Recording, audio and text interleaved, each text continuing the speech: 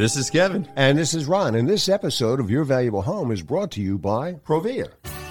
Provia, a faith-based company that makes entry doors, storm doors, patio doors, vinyl and wood-clad vinyl windows, vinyl siding, manufactured stone, and metal roofing, all of incomparable quality. Hey, Kevin and Ron. Tom Silver here from This Old House.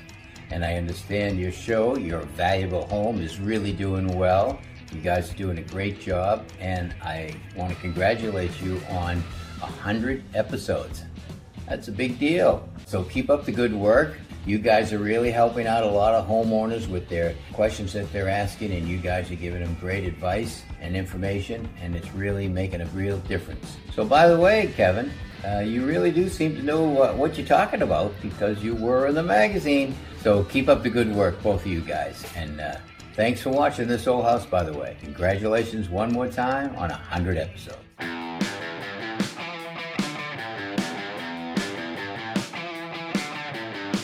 Welcome to Your Valuable Home, the weekly podcast for listeners who believe that residential real estate is the way to build wealth. Hi, I'm Kevin Kennedy, a working contractor and host of Your Valuable Home. Your Valuable Home is for homeowners and investors alike who want to acquire and improve real estate based upon educated decisions. And I'm Ron Melk, Your Valuable Home producer and co-host. Our weekly one-hour podcast is not about doing it yourself. It's about hiring the right contractor to do the right job at the right price. And it's not about flipping. It's about buying and holding to build wealth. Homeowners and investors strive to create wealth and financial freedom with real estate and avoid costly home improvement mistakes. Your Valuable Home is for you. The Project Replay made redoing our kitchen and bath trouble-free. Your horror stories have kept us from hiring the wrong contractors. The college segments have taught us how to keep toxins out of our home, what to look for in replacement windows, how to borrow sensibly against home equity, and more. College teaches investors like me how to freshen up my rentals without spending a fortune. Their suggestions are great for ROI. It's time for Your Valuable Home.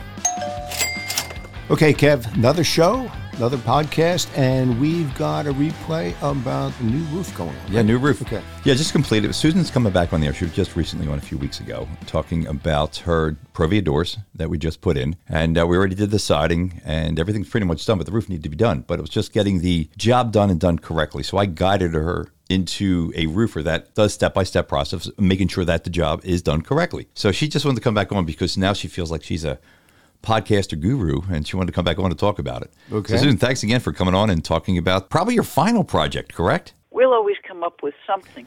I like that talk. So the roof needed to get done. I know when we did the siding probably about 10 years ago. It was right around that time. The roof needed to get done, but not because it was leaking, because it was time. So what we wanted to do was anticipate the fact that we wanted to get it done to avoid problems. Which is, I tell you. It makes a lot of sense. It does. Mm-hmm. The reason why I say that is because everybody usually waits and says, hey, I'm going to wait till hail damage or something coming. Yeah, until you have a hole in the roof or whatever. Yeah, right. Yeah. And we've said so many times upon times, a insurance company is there for accidental, not maintenance. So what she did is absolutely correct. She needed a new roof. It was time. Yeah, the insurance company's not going to pay for that.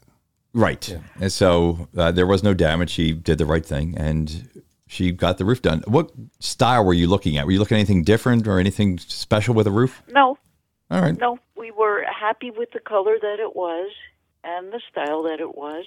But what we wanted to make sure was that the roofer would take it down, remove any shingles that were on it, and get it down to the plywood to see if there was any problems. And as it turned out, he had to replace a couple of the sheets of plywood, which I suspect wouldn't have been discovered by a roofer that simply wanted to put shingles over the existing ones.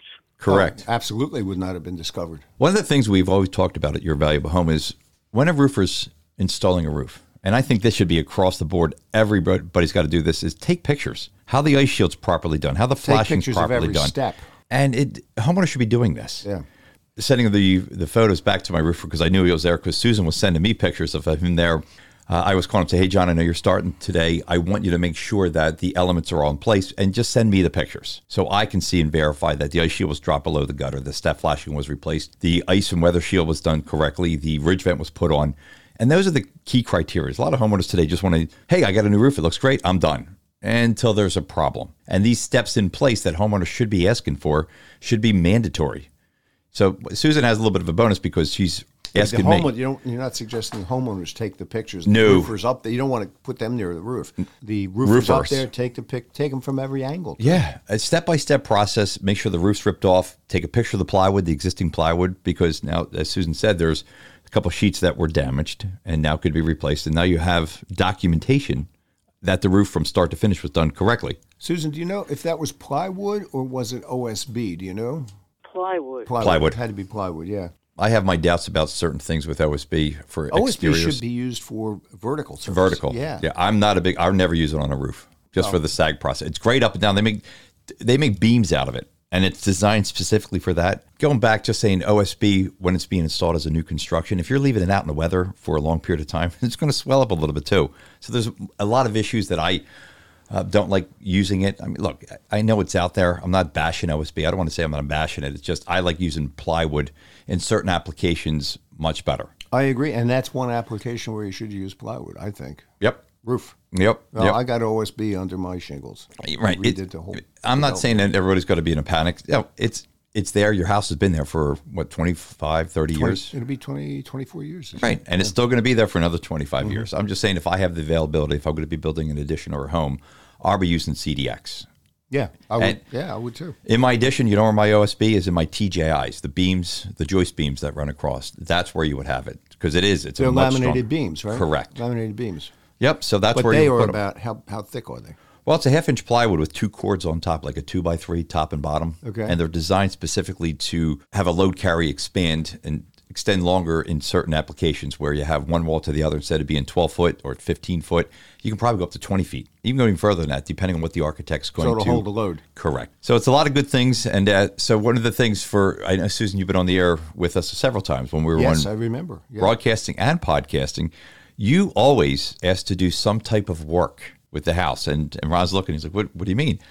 Every time we've done work over there, she wanted to do something to be part of the job process. And my roofer sent me a picture of her installing shingles on her bay window. Hats off to you, Susan. Your roofer also said, I better not try to make a living at it. True. But I did tell him that you were probably going to get involved somehow. And it's safety. I mean, that's one of the big things, safety issue. But it was on the first floor, and they just started nailing. How was it to install your first roofing shingle? Well, put it this way. He prepped the shingle. Somebody put it in place. There were 3 nails sticking out of it. And I got up on the ladder about 5 steps because I'm terrified of heights. They had the ladder secured. The only problem was I swung at that nail probably 15 times, and it wasn't going anywhere. So I don't know that I can claim that I installed a shingle, but I got an appreciation for what it is when you know what you're doing and you can install a shingle, but that's not me. But we always tell people you did sleep at a Holiday Express. And you'll never become a roofer, right? Right. Okay. No, but, I will never become a roofer, but I want to add one extra thing about what people should look for in a job, and that's cleanup afterwards. Because there's a tremendous amount of debris that comes down between the shingles, the dirt that was on the roof, the nails that they're using, everything. And I have to say that, Kevin, your recommended roofer cleaned up everything. A superb job. I'll add to that, when my roof was done, which goes back about 1.5 years, 2 years now, they're supposed to hang these tarps off the roof, right? They did.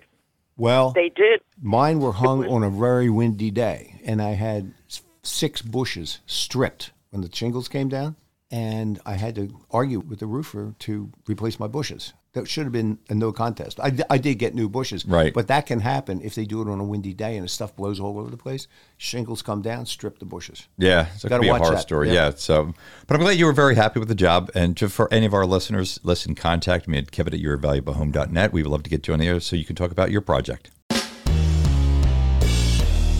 We got another horror story today. We always have a horror story. We always will have it. If we do 10,000 episodes, we'll have a horror story. We're going to have horror stories. So we always try to answer questions with homeowners, but sometimes, I know you and I talked about this prior, is that when homeowners are referring somebody, So again, it's just social media. Somebody was out in one of the emails that I get, postings that I get, and she was saying, hey, look, I got a great job. It was a great job that she was happy with, and she wants to put this contractor's name out. And I just chimed in very nicely and said, hey, listen. You mean give them a good reference? Yeah, okay. Which is fine. Which, look, I'm not here to take work away from anybody, but I'm here to make sure the job's going to be done correctly. So I said, hey, by the way, can you send me some pictures to the homeowner of the during construction? I just want to see what's going on. So she was nice about it, and she put all these pictures up of her bathroom, which I was fine with. But I said, hey, listen, I'm just looking at the electric, the way it was run. There's some issues that I've seen here. You have to run a home run, which is code, which I have to run a wire from there straight to the box. It's called a home run because it's a new circuit that we're going to be putting in. And when you get the permit, the inspection company is going to be looking at this in the state of Pennsylvania. And most townships or states, even anywhere you go, they're going to be updating everything. So by doing the update, you're going to need to get inspected. So he just kept the old electric that was in there. So I said, well, listen, that's a little bit of a problem. So if you can, maybe I'm wrong about this, can you send me a picture of the approved process that the permit was requiring, which is an approved sticker saying, hey, look, the rough's been approved. It was done correctly. Now it's time to close it up. Then I said, listen, since you're going to refer the guy, in that township we're talking about, you need to be a master plumber. You have to have a master license, which a plumber's got to go through a couple years of apprenticeship and then work for somebody before they even get their master license. I said, can you send me that master license number? Because it's going to be on the permit too. That didn't go over so well. She was very upset that I was making comments about her bathroom. I said, listen, I'm not making comments about your bathroom. I'm making comments about you referring somebody who's doing the job not to code, not getting permits, and not doing the job right. Oh, yeah, that's a problem. And that's a big problem. That's a problem. Just because you're happy with something problem you for see. the next person. That's what I said in one of the things. I said, well, listen, what if you sell the house in 2 years? They didn't upgrade if it's done wrong because it wasn't inspected.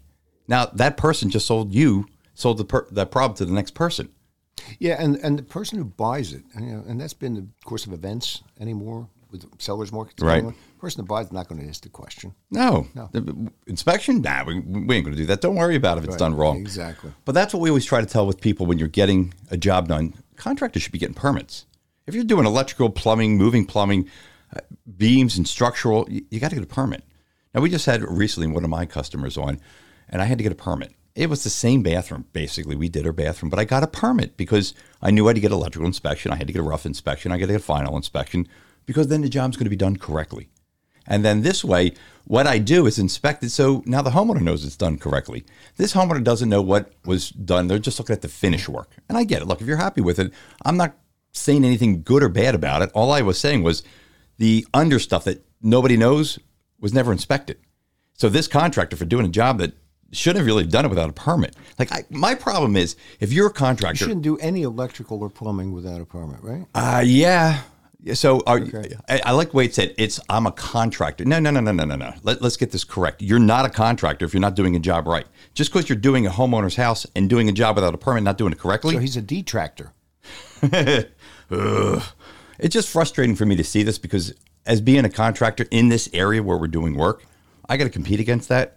Well, how fair is it for legitimate contractors? Well, you certainly don't want to pass along a good reference about this guy. You don't want to be involved in that because then you're complicit in it next. Well, my question is, I will, again, the trail went quiet after I started chiming in, but I said, well, listen, I just need to know, why would you be referring? Can you tell me some of the specific points that you really like that this contractor did that you're happy with?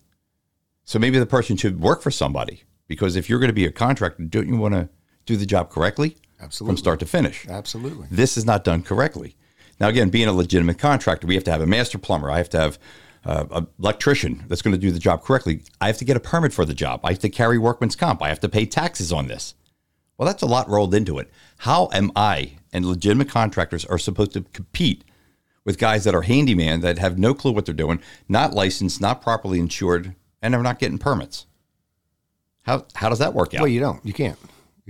Well, don't you think it makes it a little more difficult for the legitimate contractors? Absolutely. So I asked the homeowners. And the bad rep rubs off, too. And the bad rep, all these horror stories are people that they're either new companies, they have no clue what they're doing. Everyone we talked and we found out over how many horror shows have we done over the past 9 plus years now? 500 horror stories. How many horror stories did I do for people? None. Because if the job's done right from the beginning, you're not going to have a problem. Look, things can happen. I get it. the contractor can come back. But if you're starting down a wrong course doing a job with not getting electric inspected, not doing your home runs correctly that you need to be done because the inspection company is going to require that, not doing certain elements of plumbing that you have to do, that's got to be done correctly. If you just put it together and putting masking tape around, it's not going to work. But these are the things that if you do it correctly... Is that possible? It could be a fire hazard at a later date, too?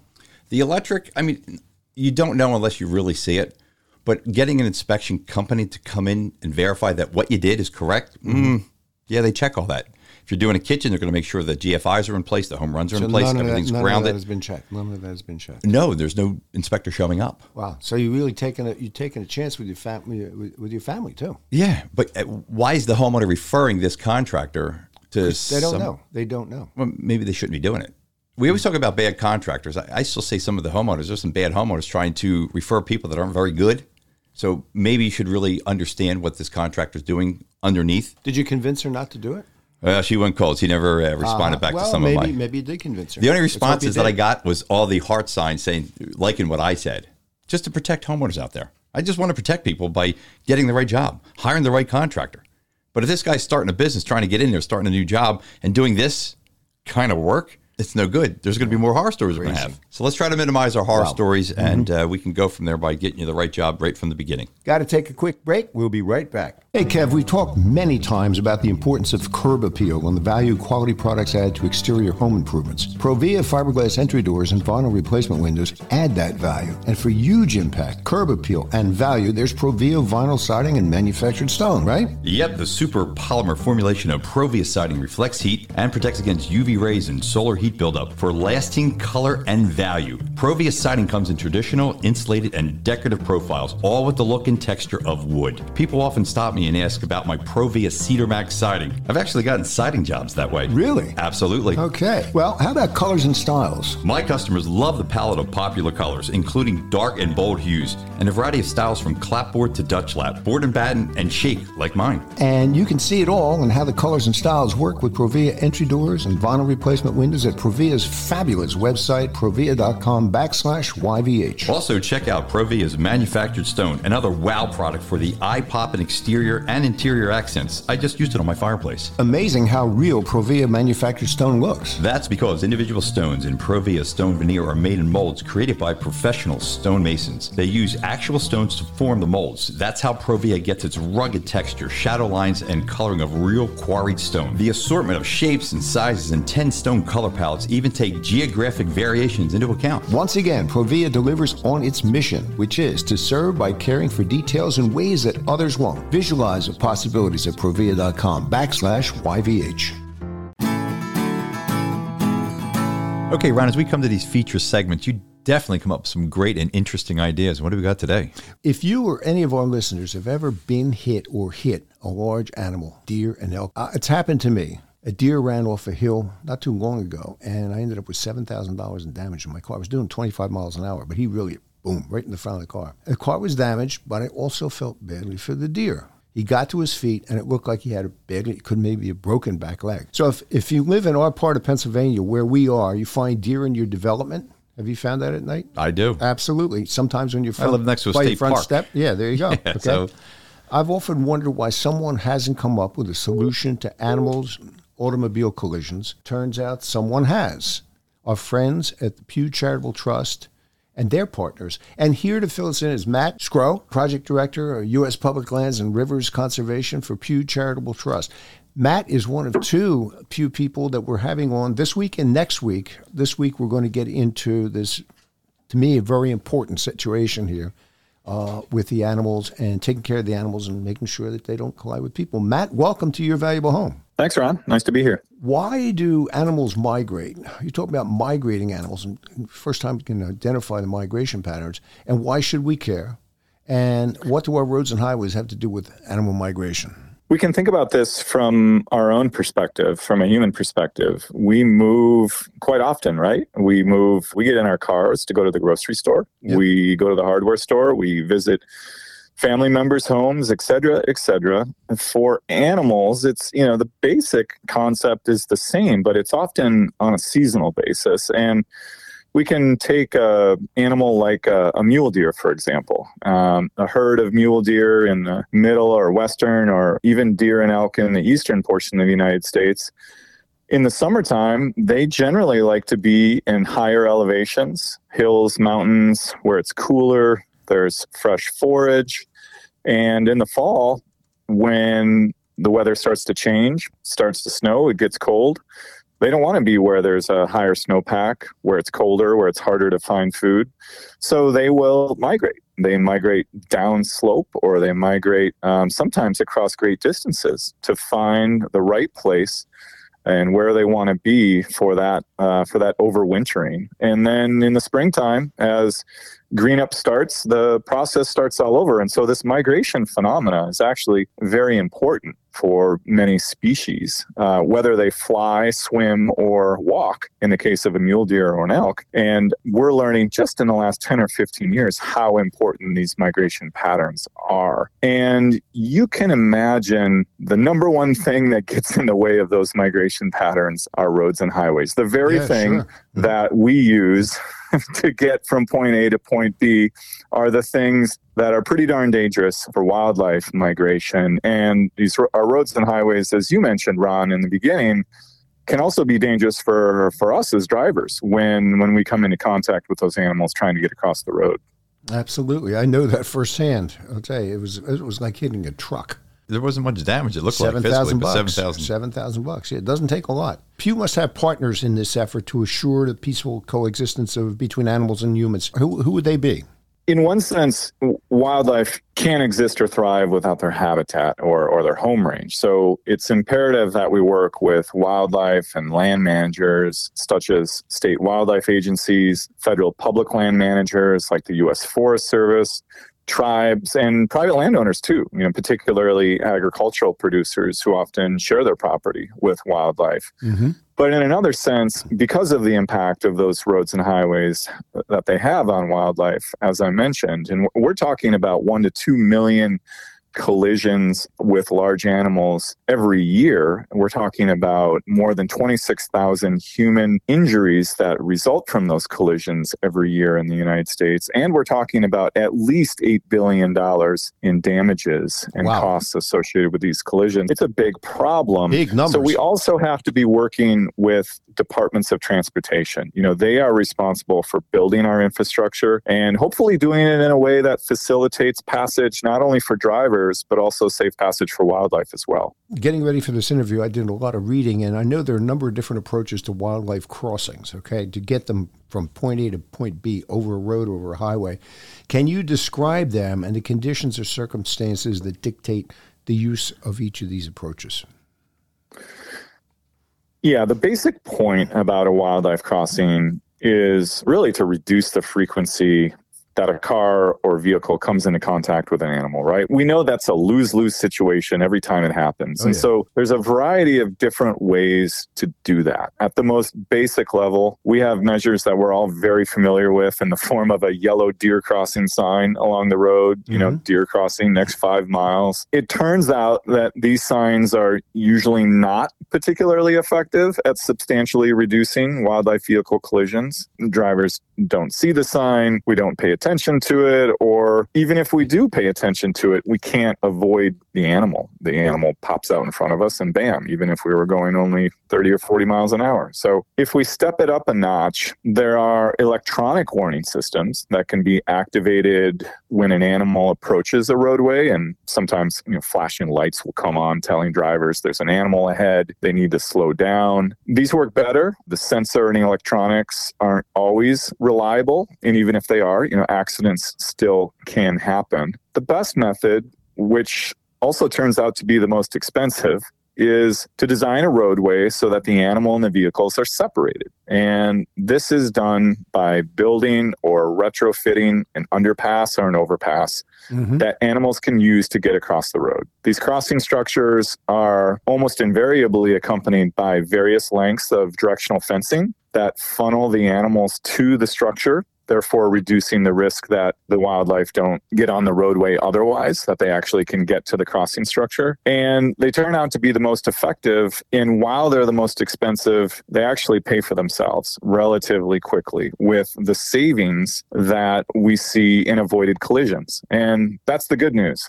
When I had that happen to me, you go to Carfax. Your car is on Carfax. And I tried to get rid of my car, and the value of it just goes really goes south. So there's no way you can recoup that. Even though the car is fixed like new, you can't recoup it, which is a good... It's been an accident. Good reason to have a leased car. You just turn it in. But I just throw that in as an aside. So it really has repercussions. And if you love animals... you just don't want to see this happen to them, too. Oh, yeah. Well, Matt, down the shore where I have a house, one of them in Sea Isle, the main entrance coming to the Sea Isle, they actually raised the road so the turtles can go under the road. So that's saving that out, because where my house, I'm in Ocean City, one town up. There's been several times since I had the house where I actually got out of the car, because I have a big truck. I kind of blocked a lot of the road up because I have a lot of turtle crossings. And I hate to see those little guys getting run over. So I'm on the one out on the road playing Frogger, getting that turtle back off the road so they're safe. It's a good thing to do, Kev. There's a lot of people that actually do that. They're very cautious, even though we don't have it in Ocean City at the south end, that the turtles, when they do cross, people are very conscious about that, and they'll go pick them up and get them off and put them into safety. So that's one thing nice to see with the residents in Ocean City, that will do that. So for the big animals, Matt, it's either go up over the road or go under the road, right? That's right. And every species of animal has their own preferences. So out west, if you're dealing with bighorn sheep, they generally don't want to go through a tunnel. Pronghorn antelope also would rather have the sky above them. They need light above them. Whereas with deer, they may be less picky. They'll go through a box culvert underneath the highway and be just fine. So you have to take all of that design consideration into account too. What is the animal that we're trying to facilitate passage for? And how does the crossing design reflect those preferences? And like you mentioned, with turtles, they can be a little bit easier because we don't have to build an entire bridge for them. We can retrofit maybe an existing culvert or box culvert. Sure. Are there a lot of them where you are? Yeah, every year we're always seeing several of them that are coming out on the road. I'm not down there much, but it's just when you see them, I do see people when you pick them up and get them out of harm's way. When you see lights, the brake lights going on, just know to stop, because basically what that is, it's a turtle crossing. Right. There are probably states that do this really, really well, and I think you do a lot of your work out west. Oregon and Colorado are two of them. How have they improved the collision statistics and some of those numbers that you were throwing out there before? So in recent years, scientific research and technology actually has allowed us to pinpoint the areas where these collisions are happening most frequently and where the animals are migrating on an annual basis. And so it's actually a relatively new thing that we have this really accurate insight into where and how animals are moving, whether it's migration behavior or just general movement. And so with that information, we have a lot more confidence now in putting a crossing structure exactly where it needs to be, where it will have the greatest return on investment, the greatest benefit to drivers, and the greatest benefit to wildlife. And what we're seeing now with the benefit of that scientific research is after the installation goes in, with the directional fencing tied into those crossing structures, it's not uncommon for us to see wildlife vehicle collisions reduce by over 90%. I mean, it almost eliminates the problem. And if it doesn't totally eliminate it, it gets pretty darn close. And we're seeing those statistics increasingly common in places like Colorado and in Oregon, like you mentioned. But there's also plans underfoot for North Carolina and Tennessee and Western Virginia and even Pennsylvania with the reintroduced elk populations there. Wildlife migrations, undoubtedly, I mean, they don't know where township lines start and finish and stuff like that, county and state boundaries. How do you convince those varied interests, and they have to be varied interests, to come together and reach an agreement on what to do? It's a great question, and it's actually one of the hardest parts of this job. I would imagine. With a wildlife crossing itself, you can, in a basic sense, throw money at it and solve the problem. But you also have to, like I said earlier, conserve the habitat that's associated on both sides of the road with that crossing structure. And with animals that are moving across the landscape, we are invariably talking about private land, maybe public land, maybe tribal land, or all of the above. If we're not effective at working with all of those land managers or property owners, it only takes one link to break in order to disrupt the migration or movement behavior of the wildlife. And so cross-jurisdictional collaboration and cooperation is actually the most important part of this work.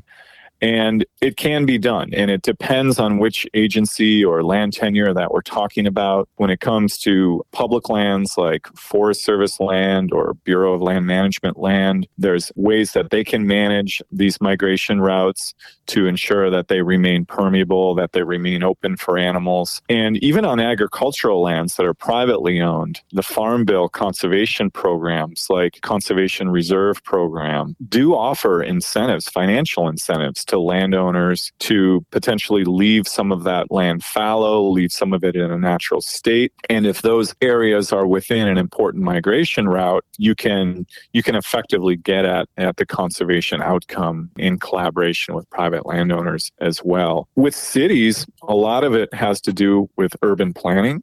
How do we want to design or plan for our green space? And how can that green space be put in areas that can maximize the benefit not only to humans, but also to wildlife, perhaps as a wildlife corridor or migration path? So it takes all different forms of collaboration across city, county, state, and federal planning jurisdictions. And it can get messy quick, but there are a number of really good examples in which all of those partners have come together and been able to really do something good with protecting these wildlife migration routes. Well, my hat's off to you, because to get any two people to agree on any one thing anymore, it's like Matt's making it sound like it is possible.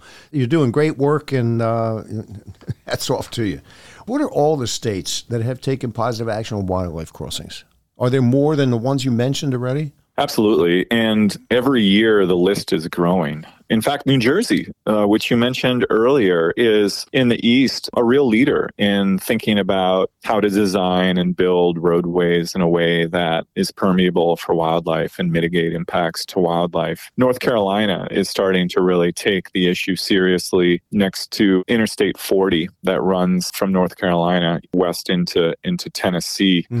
Florida has an extremely visionary project called the Florida Wildlife Corridor that goes from the border of Georgia all the way down to the southern tip of the state. It's a blueprint for how to do conservation in a way that's connected and allows for that ecosystem permeability throughout the state. And of course, in the West, you mentioned Colorado and Oregon have been leaders. The state of Utah, the state legislature there just passed an extremely strong measure that dedicates $20 million to wildlife crossings throughout the state of Utah. Okay. Yeah. Nevada is also on the cusp of passing a law in their legislative session this year for the same reason. California, you may imagine, has also been a real leader in this space, and other states as well. New Mexico, Wyoming is often at the center of this issue because of the big game wildlife populations that they have. It's catching on because there is a win-win solution here. There is a way to improve driver safety. There's a way to improve wildlife populations. And as you can imagine, with the list of states I just named, it's an issue that cuts across political identities, rural and urban populations.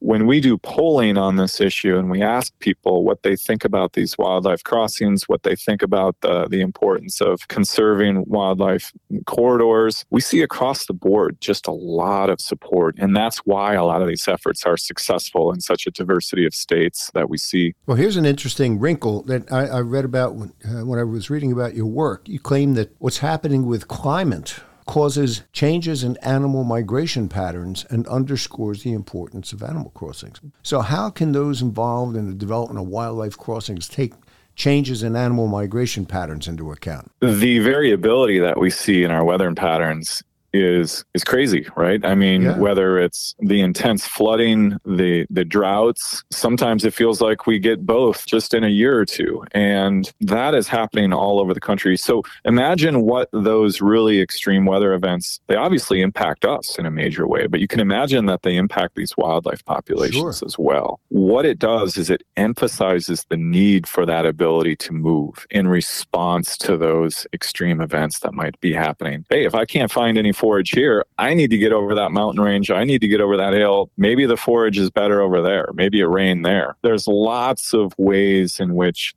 the changing climate impacts the ability for wildlife populations to thrive, but it really underlines the importance of connectivity and movement. And so what we can do is think about these structures in the context of our changing climate over time. And it's not easy because as we know, it's getting warmer slowly over 10, 20, 30 years. That's one concern. But the bigger concern here and now are those extreme events that really shake things up for wildlife.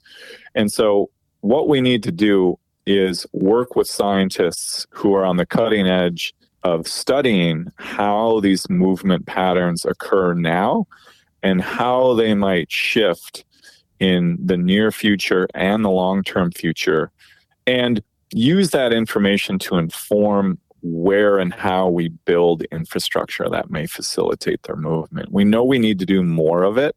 We just need to make sure it's climate informed so that in 10, 20, or 50 years from now, that wildlife bridge is not a bridge to nowhere. That's a very, very good point. I would imagine this year has been tough to get a call on how animals are migrating with these atmospheric rivers that keep hitting California, one after the other after the other. It's amazing. I mean, the snowpack in the Sierra, if we think about a place like Lake Tahoe and Truckee, Nevada, they have 15 feet plus of snow on the ground. So back to that, why do animals migrate question?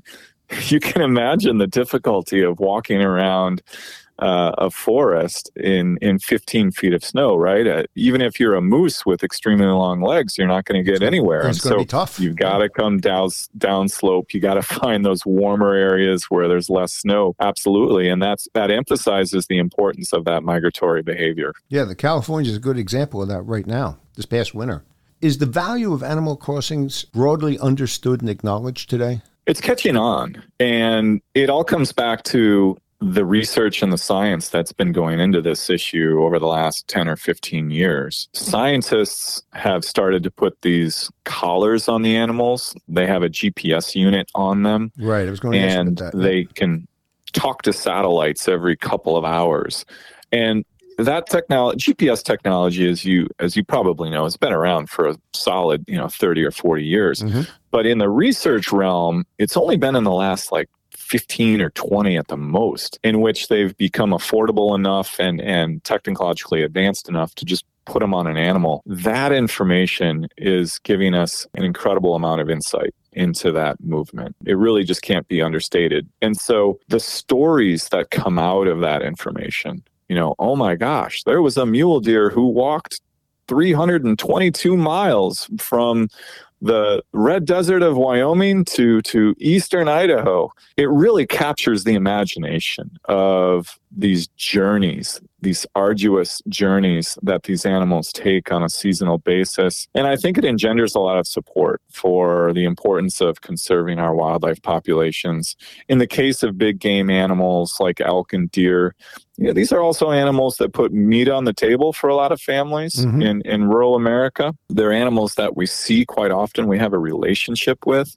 And now we understand the importance of conserving these migration routes that are so important for them. And we have a vested interest in helping facilitate that. And we know that there's a residual benefit that comes back to us in the form of reduced collisions along roadways, improved wildlife populations. And so it's good news, this new information that's been coming forth. And I think that the public is becoming more and more aware of these solutions that exist. And that's why we're seeing state legislatures and even the federal government really starting to take some proactive approaches to conservation measures. Well, it's interesting because with GPS, when you go in to do a presentation to a county, a state, whatever, on a state level, you got proof. You got conclusive proof. These elk they're coming your way.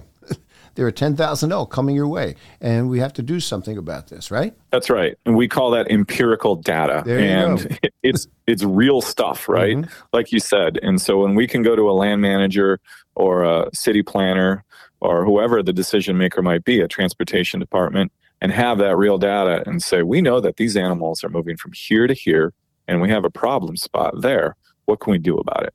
That's powerful. It is very powerful. Yeah, it's probably one of the biggest tools in your toolkit, right? That's right. There are a lot of articles on the PEW Family Trusts, Charitable Trust website that show the migration patterns. You can actually track them and as they come through the country, and it's amazing just to see that. And I was never aware of it before. Who was? But now there's empirical, as you say, proof about that. What is happening with federal and state funding? There's a lot because of these solutions coming online, because of the effectiveness that we're seeing of late. States and the federal government are really responding to that. So I mentioned that just last week, the state of Utah allocated $20 million of state funds for wildlife crossings. A couple of years back, Congress took a big step and created a new program in the highway bill, which is called the Infrastructure and Jobs Investment Act that was passed in 2021. That created a new program worth $350 million.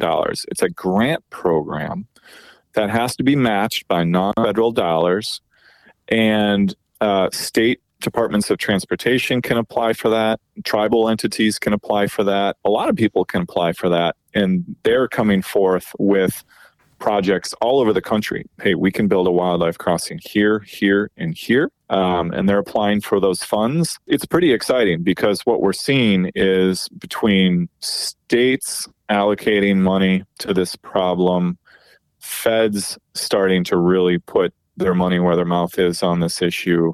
There's capacity now, and it may not necessarily be enough capacity, but it is a lot more capacity than we had just 5 years ago.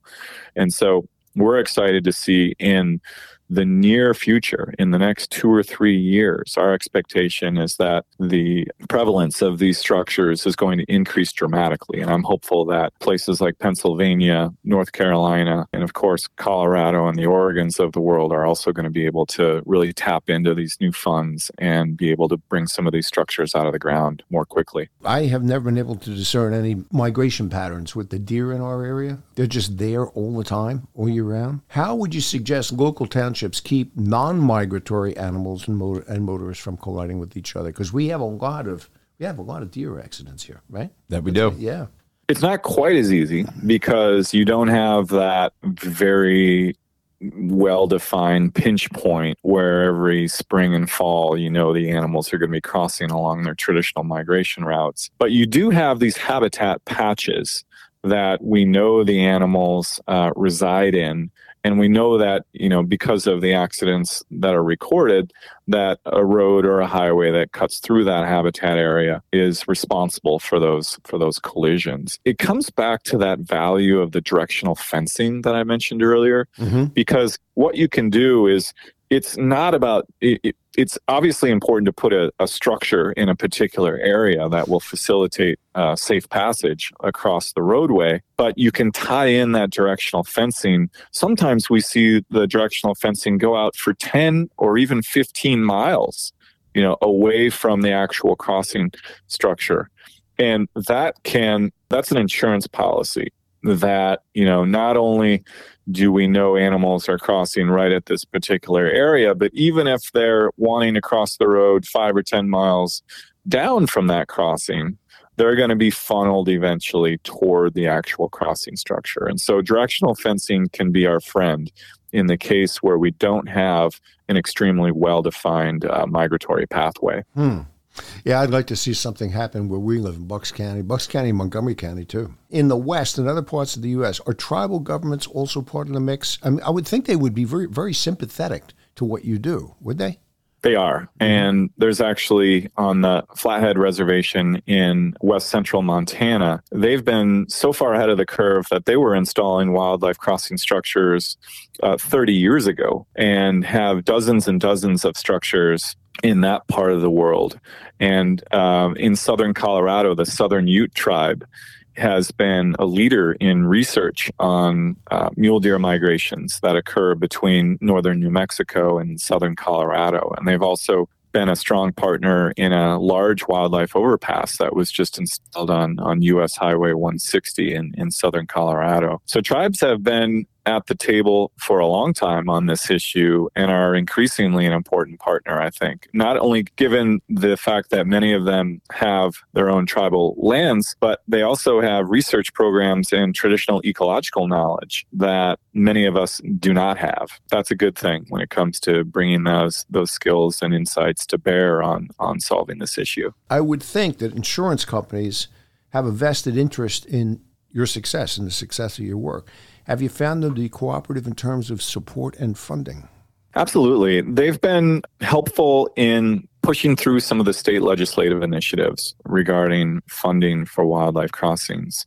I can think back to last year's legislative session in Colorado, where not only did the insurers stand in support of a bill that passed there, but also the state trooper union was in strong support of the measure, because they're often the first responders in some of these pretty gnarly wildlife vehicle collisions that don't end well for either the human occupant or the animal. So we see a lot of diverse support for this. The insurers, state troopers, and a variety of other actors that may not always be very involved in wildlife conservation measures. Matt Skroch, thank you very, very much. It's been very, very informative for me, Kevin. Yeah, absolutely. Yeah, absolutely. And much needed in terms of community improvement and keeping people safe.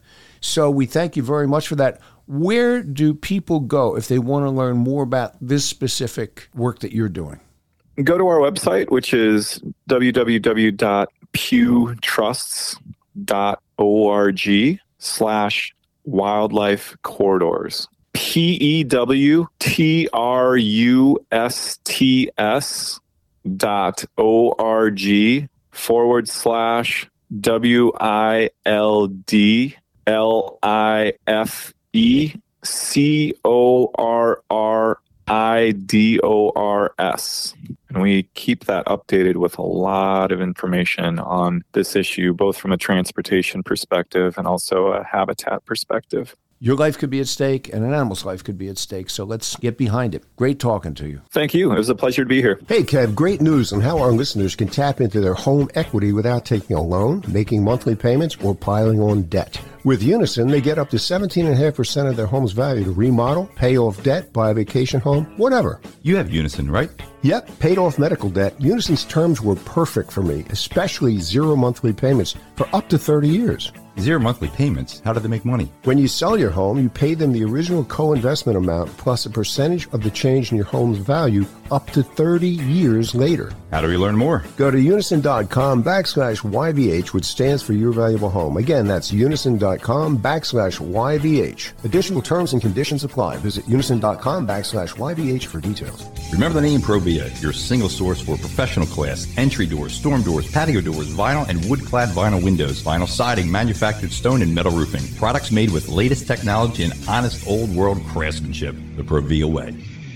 That's this week's podcast. Your Valuable Home comes to you every week on the new Pod City Podcast Network, Apple Podcasts, and all other popular podcast directories. If you want us to share your home improvement project or horror story, email me at kevin@yourvaluablehome.net. That's kevin@yourvaluablehome.net. And don't forget to tell your friends and family about Your Valuable Home, the weekly podcast that's all about building wealth in residential real estate and hiring the right contractor to do the right job at the right price.